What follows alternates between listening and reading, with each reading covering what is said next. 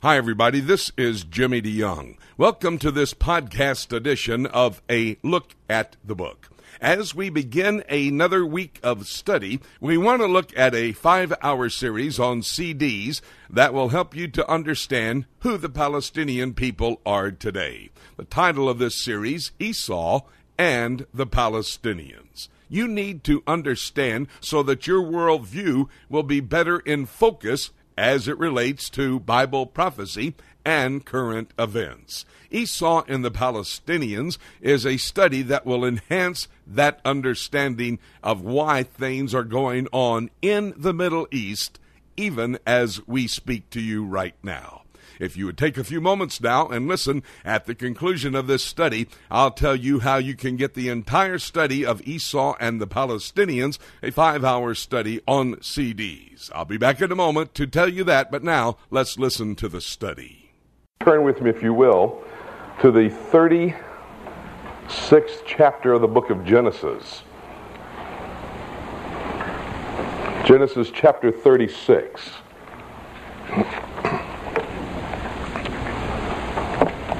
Our theme verse for our studies together this week would be Romans chapter 9 and verse 13, where it says, "And it is written, Jacob I love, Esau I hate." That is the foundation for understanding our study, number one, but number two, understanding the situation in the Middle East at this present time in history. I believe by the time we conclude our study in our 5th session together, we'll come to an understanding of why the events are happening and unfolding in our world, but it will also give us evidence then of how close we are to that period of time known as the tribulation period, when the rapture of the church takes place and Jesus Christ comes back to get us after the 7 years of our marriage activities in the heavenlies with Jesus Christ. Then he comes back for the second coming and the battle of Armageddon, and then the millennial kingdom will be set up. Again, I set up these 3 mic stands to represent those 3 main events in God's calendar of activities in the future. I put them up here as a simple illustration, a teaching tool to assist us in understanding chronologically how everything unfolds. 6,000 years ago, God creates man. 4,000 years after that, Jesus comes. 2,000 years after the ascension into the heavenlies of Christ, the next event represented by this first mic stand, the rapture of the church. After that, the 7-year period of time called the tribulation period.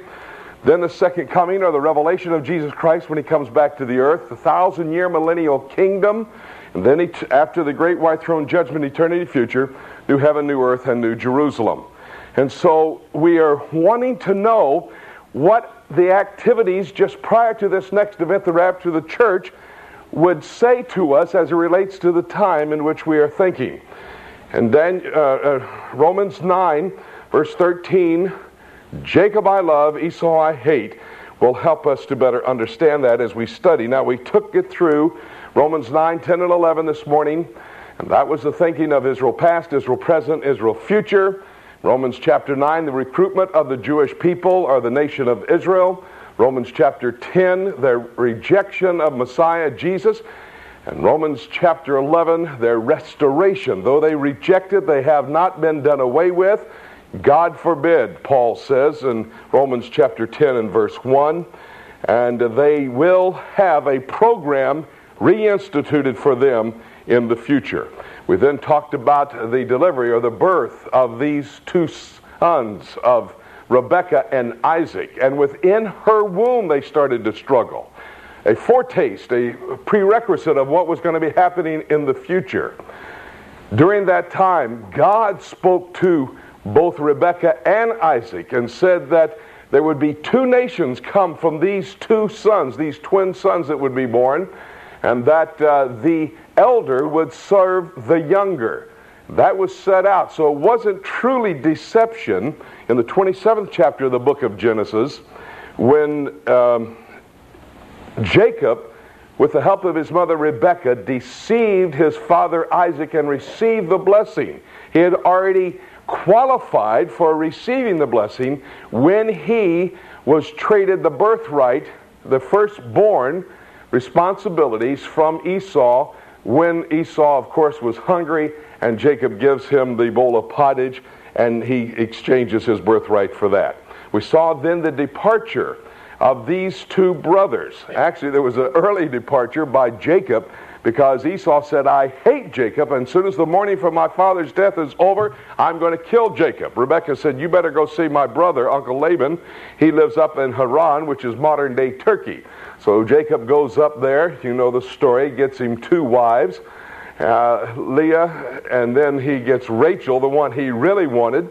By the way, up there, outside of the promised land, 11 of the 12 sons of Jacob were born.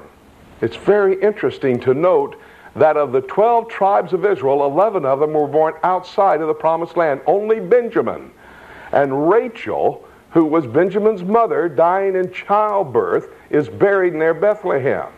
Rachel has Benjamin, the last of the 12, the only one born in the promised land. But now Jacob eventually is going to come back to the 32nd chapter of the book of Genesis. Jacob, on his way back, stops at the Jabbok River, which is in modern-day Jordan. There he has a wrestling match all night with Jesus Christ. At the end of that wrestling match, Jesus Christ changes his name. That was one of the pre-incarnate appearances of Jesus Christ. So many of them throughout the entire Old Testament.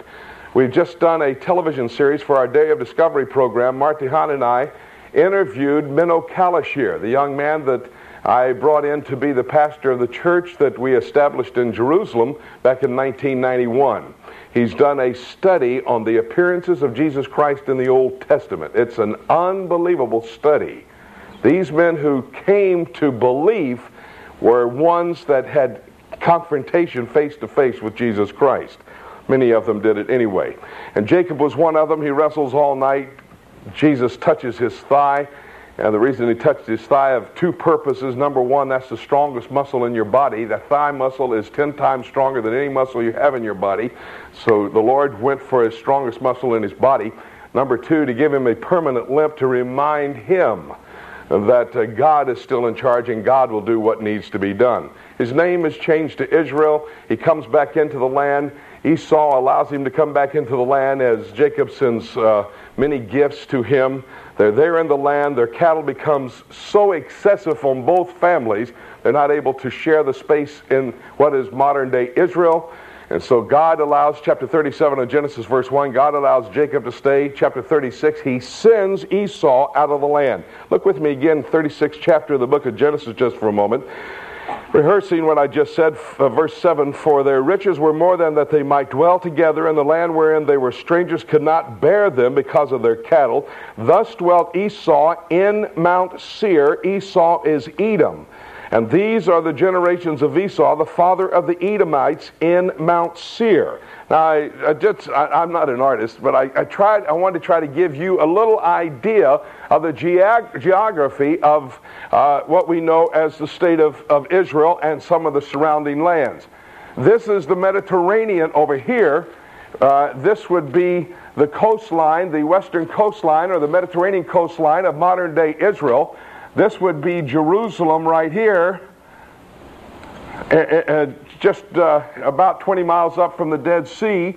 This location right here is Petra, which is going to be the center of our discussion right here. Now, this would be the Sea of Galilee, the Jordan River, going into the Dead Sea, coming down from the north.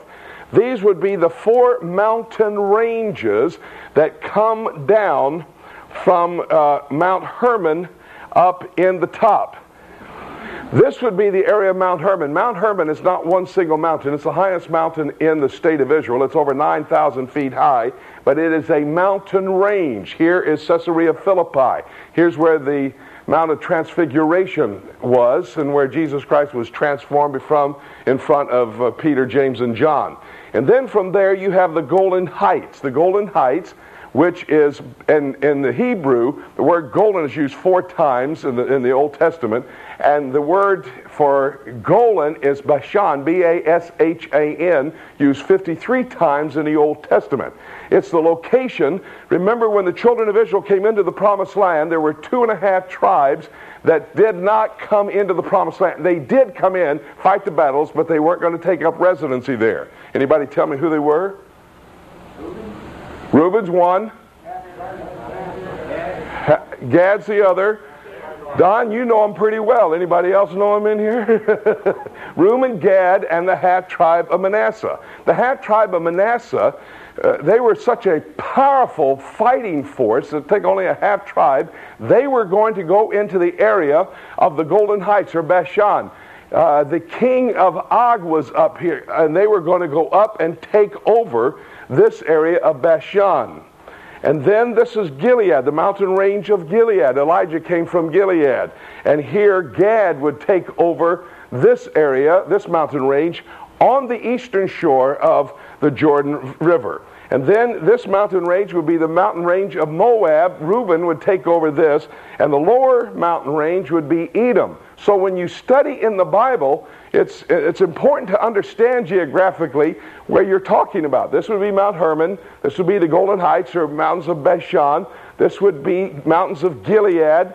This would be mountains of Moab. And this would be the mountains of Edom. Now, in Edom, you have Petra, which is the central location where, and this was known as Mount Seir. At the time that Esau, the Edomites, are going to go in to what is the lower third of modern-day Jordan.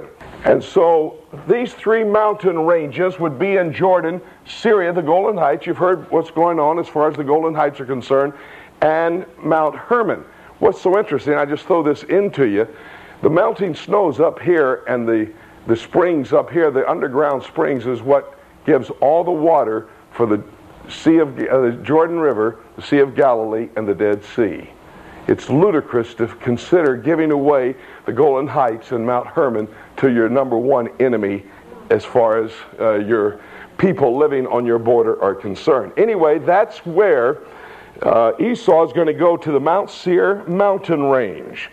Now, having said that, thank you so very much for joining us as we've studied together Esau and the Palestinians. Now, the entire study is a 5-hour study. It's on CD, it's in audio, and it is available to you. If you call our toll-free number, 877-674-3298, that's a toll-free number from all across America, you can order your copy of Esau and the Palestinians. We trace from Esau all the way to the Palestinian people of today, and we show you in God's prophetic word what is going to be the scenario for the last days as it relates to the Palestinian and the Jewish people.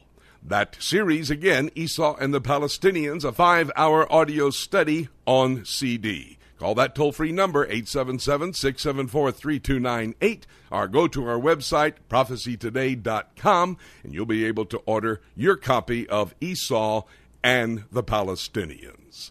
This is Jimmy DeYoung. Thank you for listening to this podcast and our study about the Palestinian people and how they come from their ancient descendant Esau. Remember, Jesus Christ is coming, and it could be today. So let's keep looking up until.